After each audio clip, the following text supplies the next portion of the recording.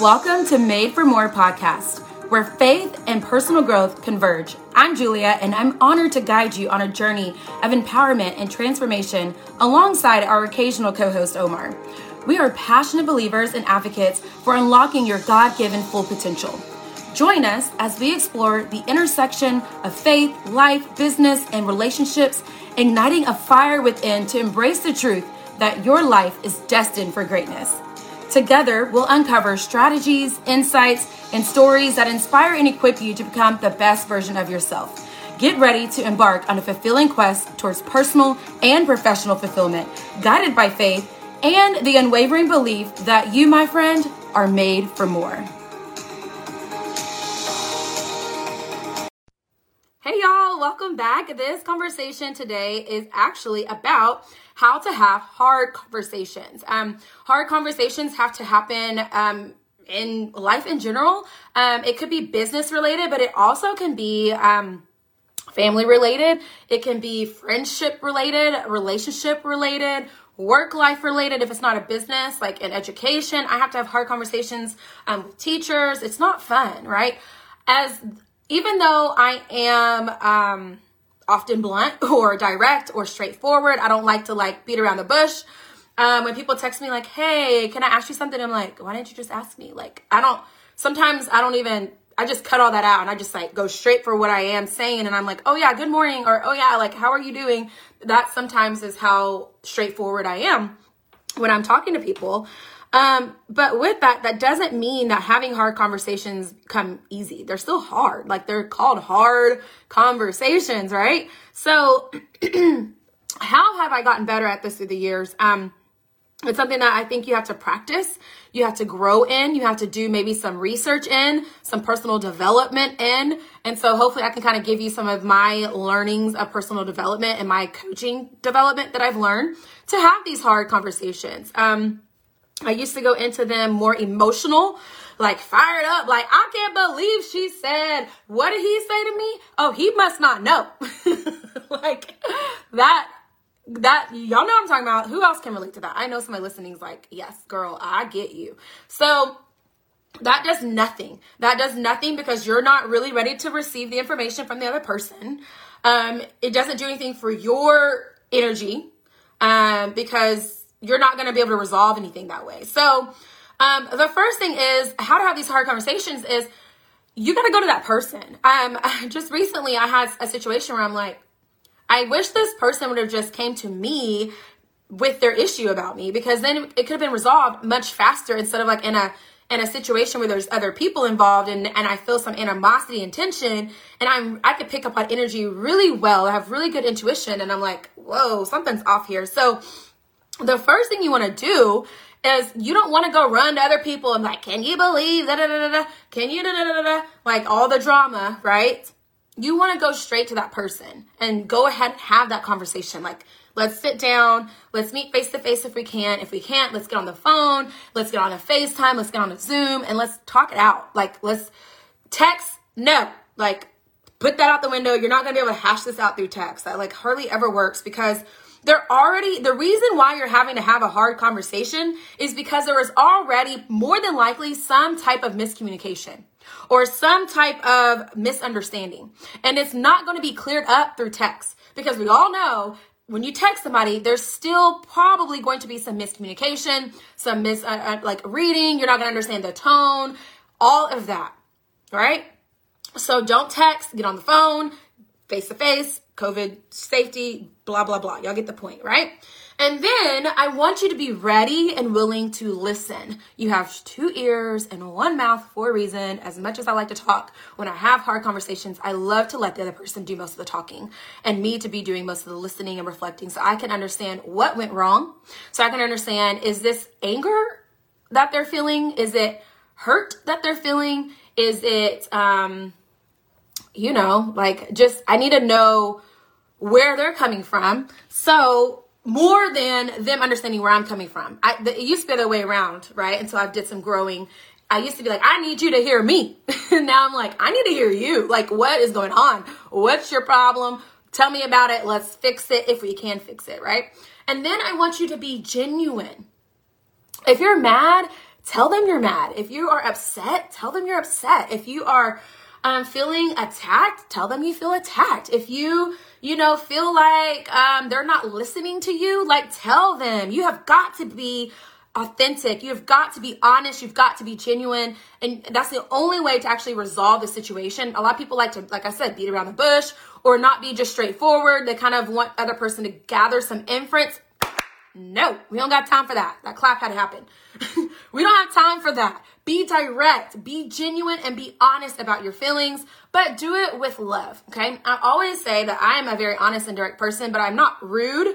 I try not to be rude. I know that can, again, be somebody's perception or perspective. I try to do it with love, right? And my opinion is my opinion. It's not me. Julia Keeps It Real is my version of real, my opinion, my thoughts. That does not mean it is the end all be all. That does not mean that you have to agree with everything. That means it's just mine. And I will listen to you and listen to your realness and your genuine thoughts and your opinions, and they're yours. Like, that's what's beautiful about the world. So be honest, but with love, okay? So like I mentioned with perspective and perception, it's often not the same. You more than likely were raised in a different household, right, than this person. You have different views. You have different norms or morals or just life perspective and experiences that the other person may not have had, right? And you can even be in the same home and have those same cultures and upbringings and views, but you still have different experiences because you're still different people and you still see things from a different lens. So it is very, very much important to remember that a lot of times when you're having these hard conversations, it is how that person perceived the information that you said or did or whatever. It is their perception of how it came across. So understand that it may not be reality, but it was how they perceived it, or that was their perception. And so if you think about that when you go in the hard conversation, you're like, oh, like I didn't. When I said, like, I'm trying to give an example. When I said, like, I need you to be on time because people are relying on you to be here on time. No one can watch your kids all the time. That wasn't, the perception was, oh, I'm not doing my job. Let's say that's the example. Oh, I'm not doing my job. No, that's not what I'm saying. I'm saying you do a great job at your job. You show, you do this for your kids, blah, blah, blah, blah, blah. But in this aspect of being late, I need you to show up on time because it's a domino effect and you're asking other people to be on time and to take care of your kids. But then you're not being the responsible one, right? Everyone has to do their part. So the point in that example is, and I'm just coming up on the fly, I wish I had a better example. The point of that example is that's how that person perceived that, right? That like, oh, I'm not doing my job. I'm not a great teacher or whatever. But in reality, it's just, no, I just need you to show up on time. Like, I'm not trying to be rude, not trying to say you're not doing your job. I just need you to ride to work, right? So having that hard conversation and seeing them and their perspective on that, you're like, oh, that's totally not what I meant, right? So there's that. Oftentimes there is a miscommunication. So how you might have meant to communicate something, maybe it didn't go over the way that they thought it the way they took it, right? Especially in text or emails, things of that nature. So keep that in mind. I usually address most hard conversations knowing more than likely this is a miscommunication, a misunderstanding, or our perspective or perceptions off a little bit on something. But I always think about people's intention. Because when I think about people's intention, it helps me have these hard conversations a lot easier. Because now I know, like, she didn't mean to hurt my feelings. Like, because she went on and had a whole different life without me and doesn't even care to check in on me, doesn't want to hang out. I try to hang out with her multiple times. She doesn't care anymore. She doesn't mean to hurt me. Her intentions aren't to, I need to hurt Julia. It's just, she's in a different stage of her life, or we just are in different chapters, or our personalities are different, or maybe I evolved and I'm not the same person anymore, right? So when you think about people's intentions, he didn't mean to hurt me when he said those things. He was trying to just be honest with his feelings, but I felt hurt by that, right? but his intentions were not bad. So you are able to move forward, because that's the thing about a hard conversation. We don't want to have them because we're like, oh, that feeling.